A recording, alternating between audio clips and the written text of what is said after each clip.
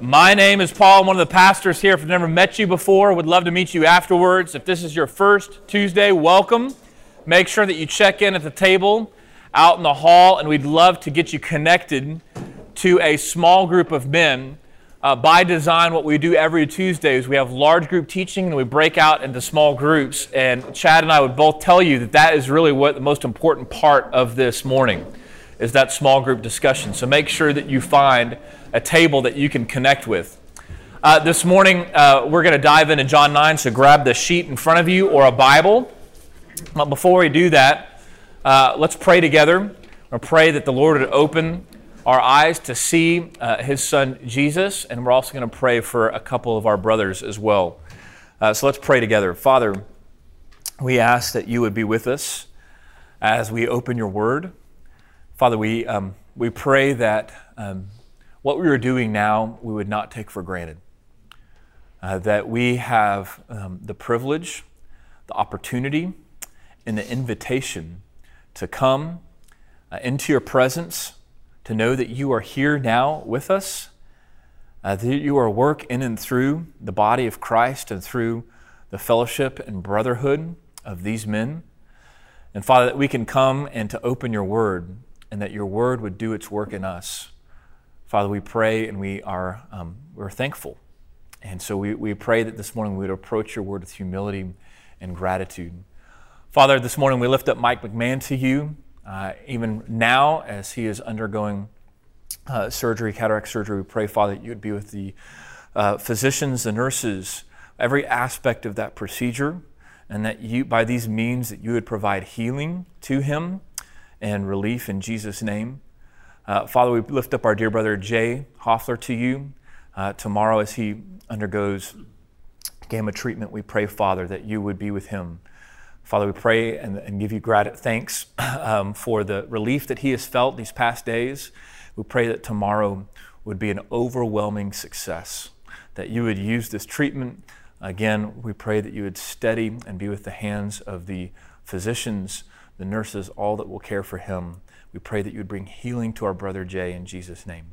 And now for us, we pray that you would heal our hearts, that as we pray and come to you for physical healing, we pray for spiritual healing as well. We pray, Father, that you would heal our hearts, that we could have faith. And may you fill us with the Holy Spirit this morning as we come to your word. We ask this in Jesus' name. Amen. John 9 is where we're going to be. John 9. Back in 2006, Richard Dawkins wrote a book called The God Delusion. If you know anything about Richard Dawkins is a scientist. He is an atheist. The thing that's always struck me about Dawkins and others kind of like him is that if I were an atheist, I wouldn't care. Because to be an atheist means I don't believe in God, and so why even care about people who do? But for Richard Dawkins, he is what we call a militant atheist or an evangelical atheist. It's not that he is just an atheist. He wants you to be an atheist too. And that really is what The God Delusion is all about. It is a book that's trying to convert you to atheism. And even on his own website, he's got a little section of the website called Convert's Corner, where from reading The God Delusion, you can come to the light. It's literally what it says. Come to the light. That you can give your testimony as a new atheist convert. What's so interesting about this work is the chord that it has struck in our modern society, that people have literally come out of the woodwork saying how amazing and profound and meaningful The God Delusion, this book, has been for them, to the point where now, as of just a few weeks ago, they have announced that it's going to be made into a play. So this book about being an atheist and about the harm that religion actually can offer a society is going to be made into a play. And that is going to be fascinating. I cannot even begin to imagine what kind of play that's going to be like. Dawkins is interesting because when you think about how passionate he is about his atheism, you might wonder, well, where does it come from? Now, if you get into his story, you realize a lot of it comes from his own baggage, the way he grew up. But that's not what he says. This is Dawkins' own words on why he is so passionate about being an atheist. He says, If all the evidence in the universe turned in favor of creationism, I would be the first to admit it, and I would immediately change my mind. As things stand, however, all available evidence, and there's a vast amount of it, favors evolution. It is for this reason and this reason alone that I argue for evolution with a passion that matches the passion of those who argue against it. My passion is based on evidence. Evidence. After all, Dawkins sees himself as a scientist, someone who bases his understanding of the world on evidence, empirical data, that which is physical, observable, which you can see, which you can touch. He is so resolute in this position that he once gave an interview for The Guardian to an interviewer named John Harris. And this is what he said. He said, Jesus was a great moral teacher. Somebody as intelligent as Jesus would have been an atheist if he would have known what we know today. All right, do you understand what he's saying? And this is classic. If you've ever read Richard Dawkins, this is just classic. It's about, and I want to be fair. Listen, I have no doubt he's like 12 times smarter than me to an exponential power, right? But it's 90% trying to get a rise out of people. But what he's saying, he's so committed that he's saying, look, what we know today, we are so much better off today, right? We see everything now. We have all of this evidence. Everything that we can see, of course, it doesn't exist. I remember thinking this way as well. Maybe you have in your life. Maybe that describes you this morning. That to see it is to believe it. You ever said that? You ever heard it before? Seeing is believing. That I really just can't believe. I'm trying, but it's so hard for me to believe, whether you're not a Christian or maybe you are a Christian. But you find yourself, in order to have faith, you really have to see some kind of evidence in order to actually believe. I was very much this way in college. Even though I had become a Christian at this point, I still was struggling with what is faith and how do I think about science. I was pre-med at the time. And I remember as a freshman sitting in Chemistry 101, and you learn about how molecules are put together, right? And how atoms are formed, and about neutrons and electrons and protons. And you learn in Chem 102 that none of that is true anymore because our thinking has changed. And then today, I mean, it's been a few years now since college, but today I have no doubt that none of that is true either. Right? We used to, as scientists observing the world, be convinced that the world was flat. And it took having a new perspective to see that it's not flat, it's round. Now, I hope that's not news to any of you. I know that there's some flat earthers out there in the world. If you ever want to get lost, read about flat earthers. It's awesome. What's the point? The point is, we are so convinced about what we know until we realize we had no idea. That actually, to be a scientist takes a little bit of faith. That even science, the empirical world, there's only so much that we can see, only so much that we can observe to provide explanation about the world around us. Fast forward just a few years in my college career, and I took a class called Genes, Ecology, and Evolution, a class about evolution. Because I really wanted to hear. I wanted to learn from the horse's mouth, right? What is evolution all about? Day one of the class, the professor gets up and begins to talk about the difference between micro and macro evolution. Now, forgive the science lesson this morning. I know we're all tired, but hang with me for just a second.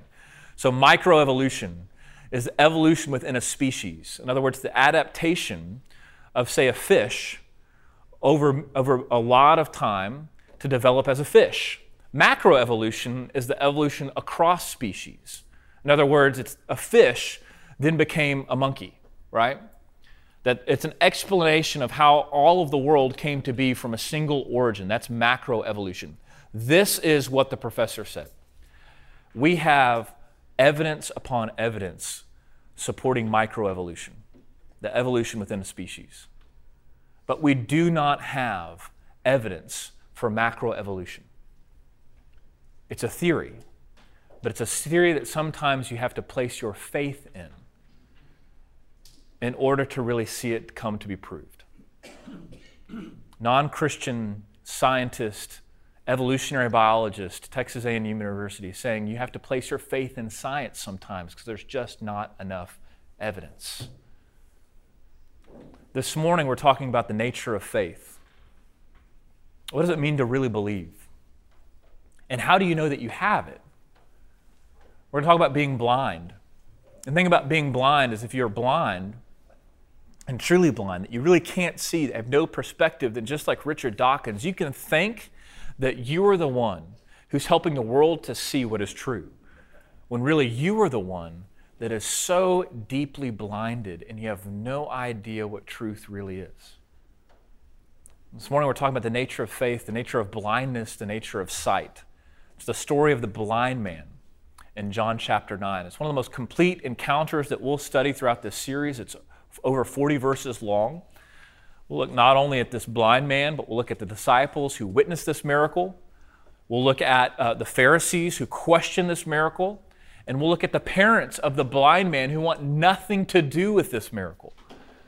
We'll look first at the physical blindness that this man had, and then secondly, we'll look at the spiritual blindness that all of us have, just as people who are in desperate need of the light of Jesus Christ to open our eyes. So first, I want to look at the idea of physical blindness. You see this time and time again throughout the Bible. John 9, verse 1 is where I want to begin. It says, as Jesus passed by, he saw a man blind from birth. And his disciples asked him, Rabbi, who sinned, this man or his parents, that he was born blind? A couple things I want to point out here as we begin. The first thing is I want you to notice that it says that Jesus saw the blind man. The blind man did not come up to Jesus. Jesus is the one who went to him. Not only that, but he saw him. It's pointed out. And that seems like a very simple statement. But you see that and compare it to what the disciples do with this blind man. Jesus sees him for who he is. The disciples look at him and they want to use him as the opportunity to have a theological debate. They see him not with eyes of compassion, but really as an object lesson. And they ask him, they say, Rabbi, who sinned, this man or his parents? In other words, do you see what they're getting at? Here's a man born from blind from birth. I'm tired too. Blind from birth.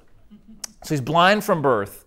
And they assume that he or his parents must have done something sinful in order for this calamity to have fallen upon him. The assumption in the back of their minds is not unlike karma. You know what karma is, right? Bad things happen to bad people. It's why a lot of times one of the big questions you'll hear people ask about faith, they'll say, well, why do bad things happen to good people? Because the assumption is, well, bad things only happen to bad people. That in the back of our minds as human beings, we kind of assume that karma must be true, that the suffering in the world exists because people deserve it.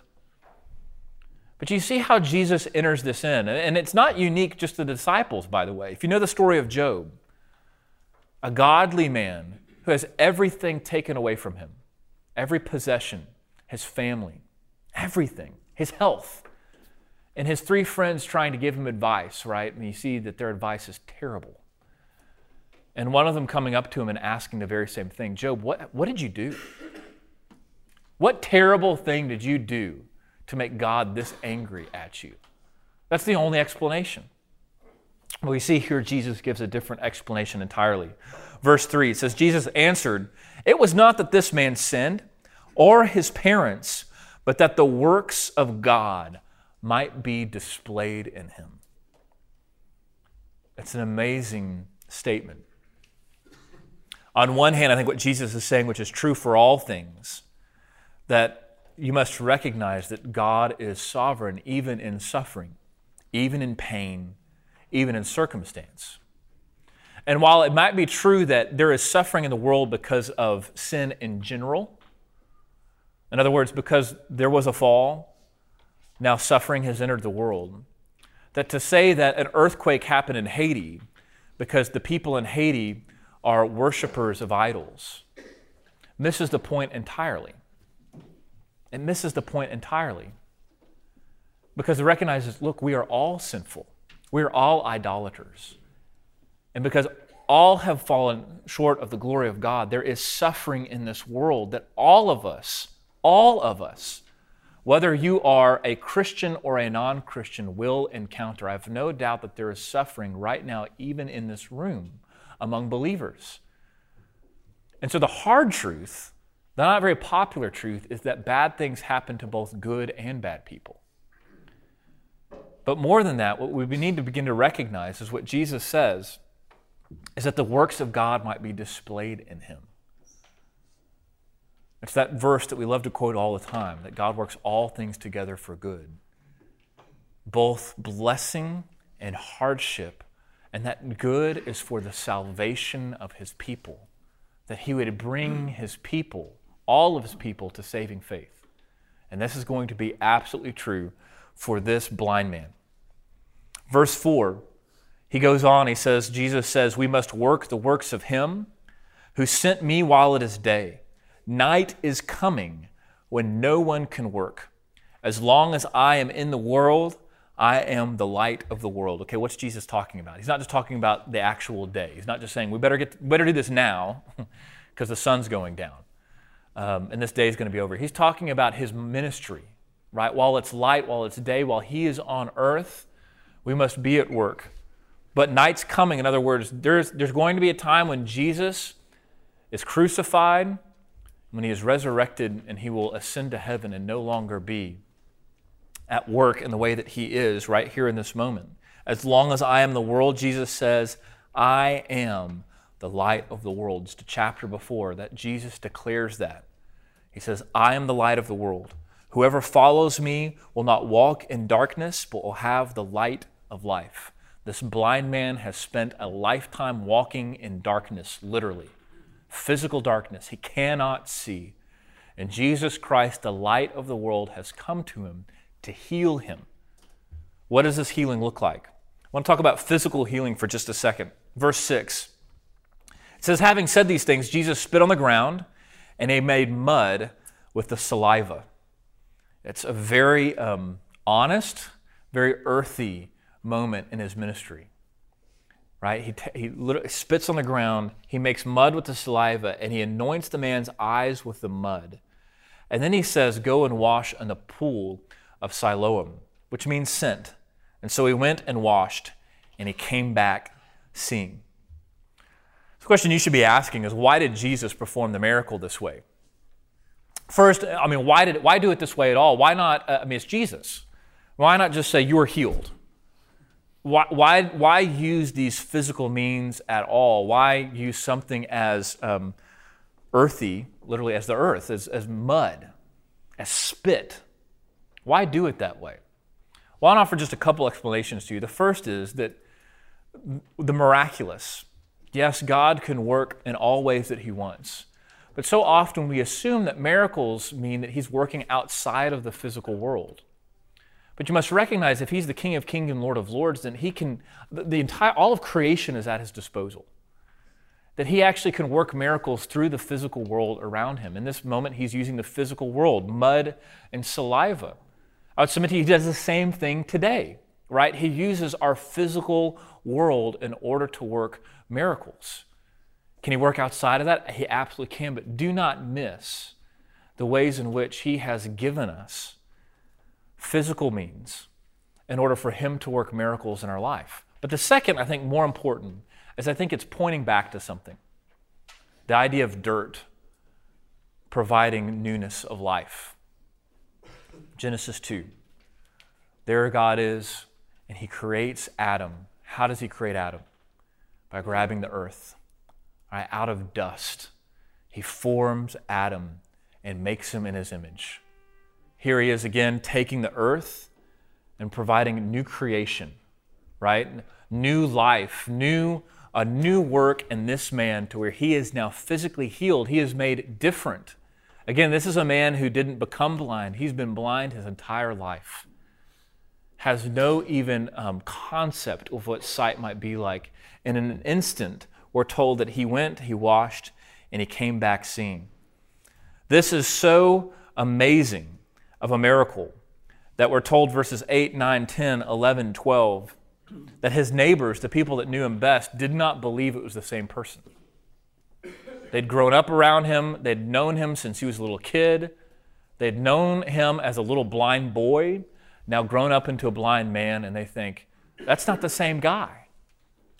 They're dumbfounded at the power of this miracle.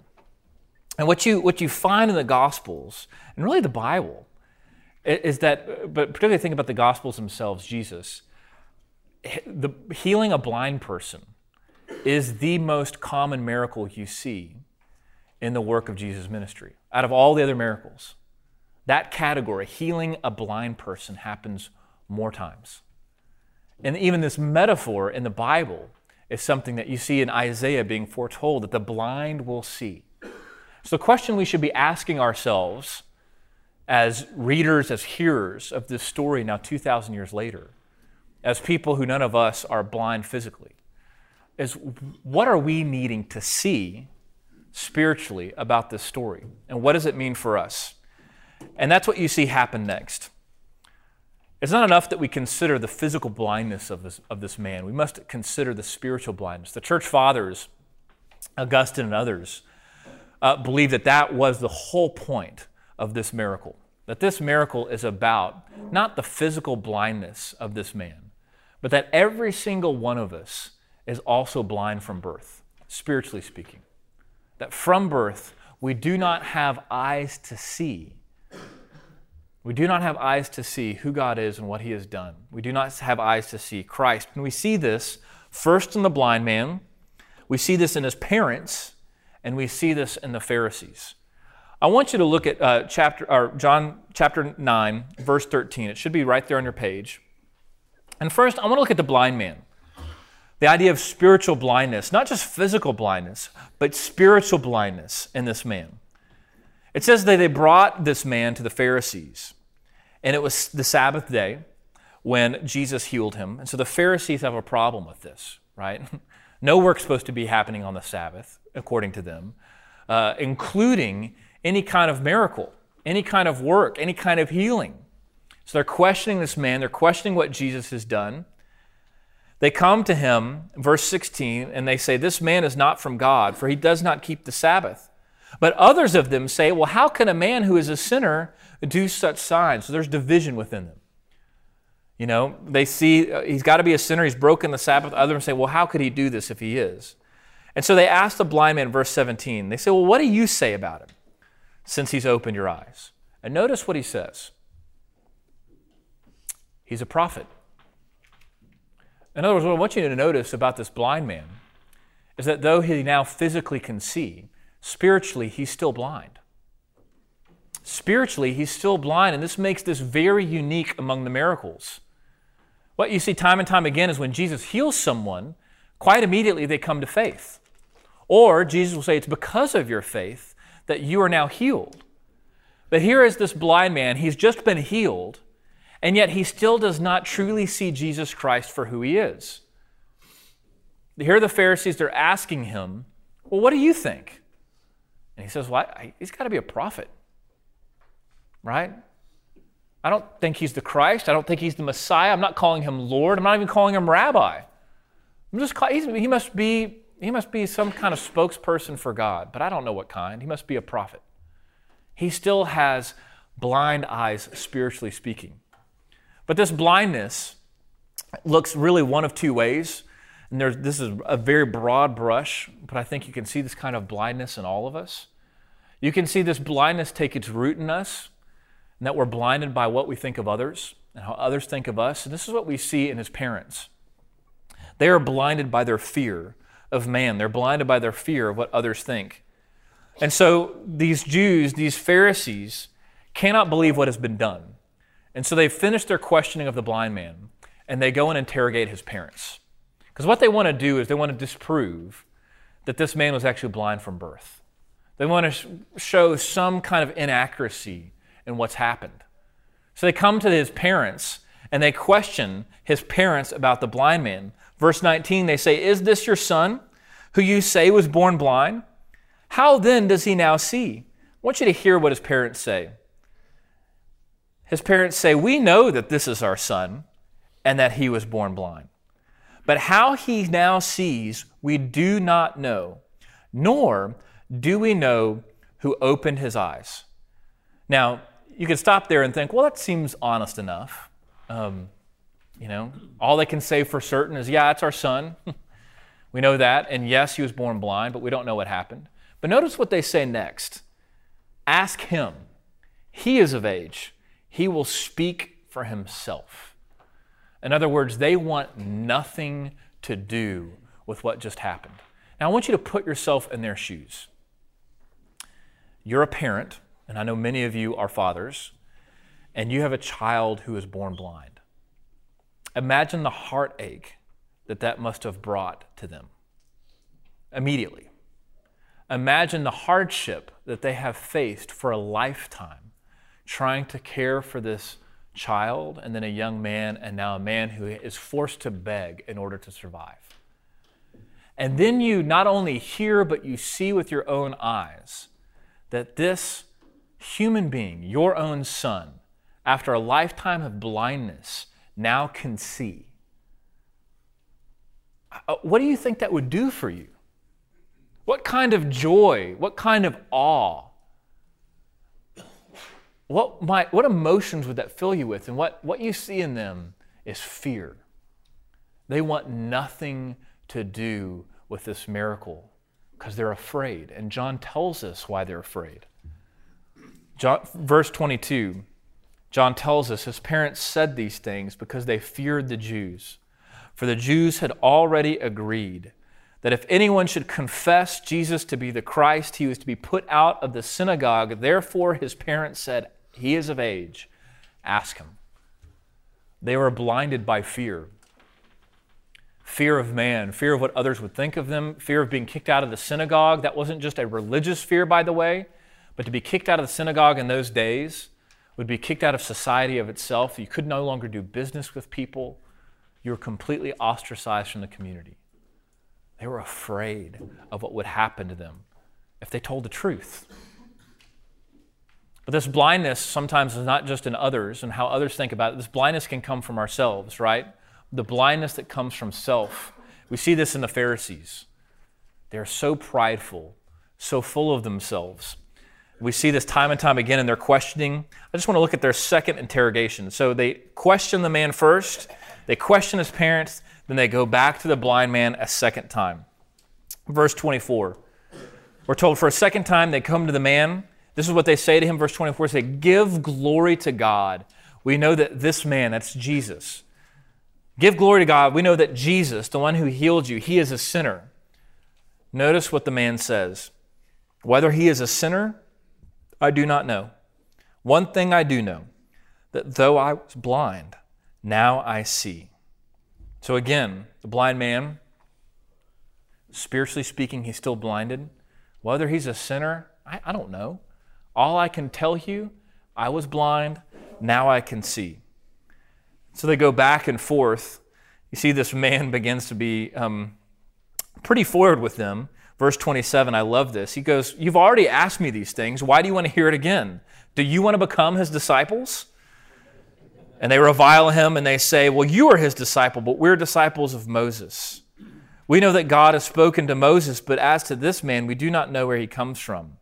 And notice what the blind man says, the man who was blind. He says, "Why, this is amazing. You do not know where he comes from, and yet he's opened my eyes. We know that God does not listen to sinners, but if anyone is a worshiper of God and does his will, God listens to him." So there he is. He's now coming back after the Pharisees, still not a believer. He goes on, verse 33, says, "If this man were not from God, he could do nothing."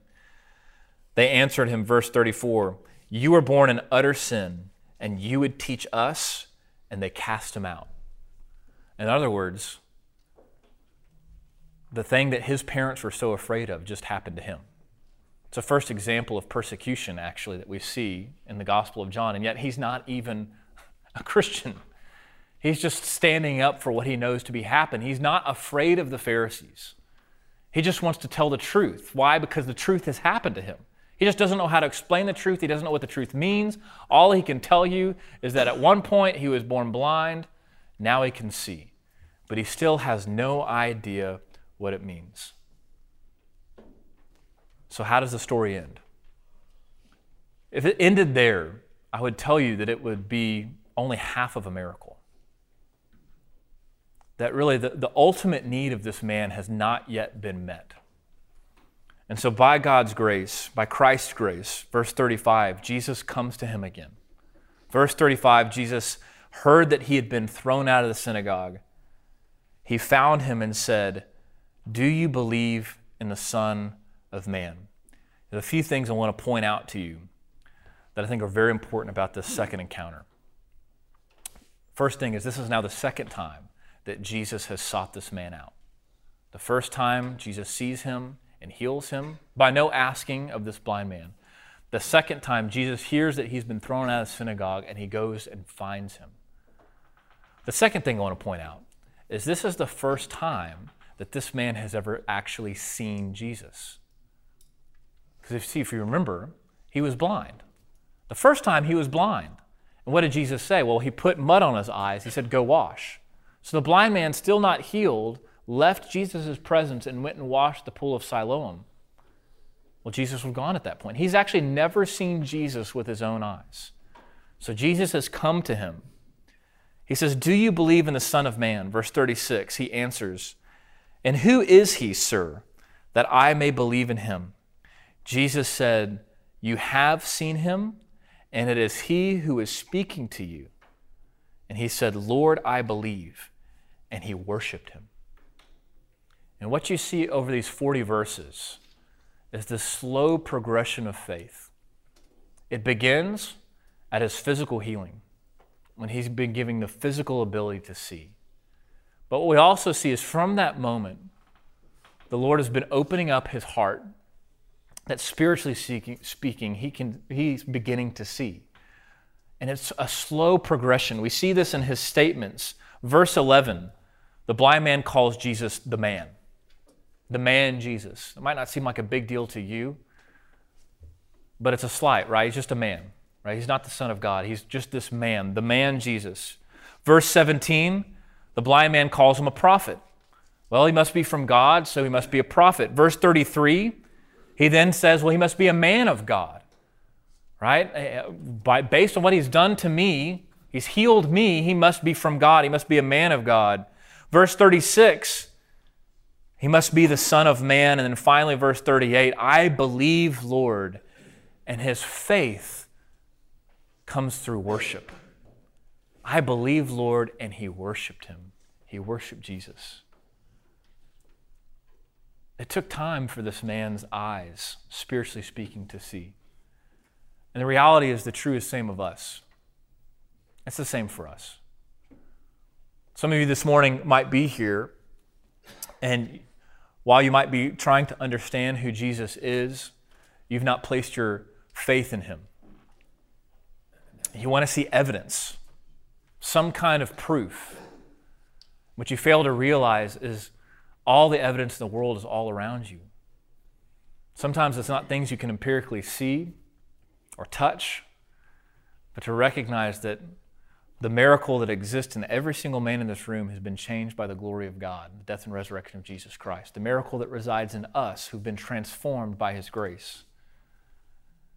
But for those of us who have been transformed by his grace, we find ourselves at times being blinded, right? Being blinded to what we know to be true, what we know to be true even in us, and yet we doubt him. And we doubt that he can still work in those ways. That even though we've come to saving faith, we doubt that he can still sanctify us. We doubt that he can resurrect a marriage that's been torn apart, or to make a business deal that's gone bad actually happen in a way that would be honoring and fruitful to those who are involved. Although we've been redeemed by the blood of the Lamb, we find ourselves blinded by our own spiritual pride or blinded by the fear of others. We need Christ to open our eyes, to recognize that this is a lifetime of slowly being able to see each and every day with new eyes the light of the world, Jesus Christ. And that daily to pray that as Christ opens our eyes, we can see him for who he is. The one who heals us, both body and soul, the one who redeems us, the one who has saved us from the pit of hell, the one who died and rose again for us, for you and for me. So let me pray for us as I go to our tables. Let's pray together that as we open His Word and discuss these things, that God would open our eyes, that we'd be able to see Him for who He is in His Word. Father, we do pray this very thing, that like the blind man, we see ourselves very much in Him. We see ourselves, even the Pharisees and in His parents. We pray, Father, that you would not allow this blindness to overtake us even this morning, but by the power of your Holy Spirit, that you would heal our spiritual blindness, that as we open up your Word, that it would pierce us through, that it would change us and conform us into the image of your Son, that you would redeem us, that we would see the light of Christ. We ask this in Jesus' name. Amen.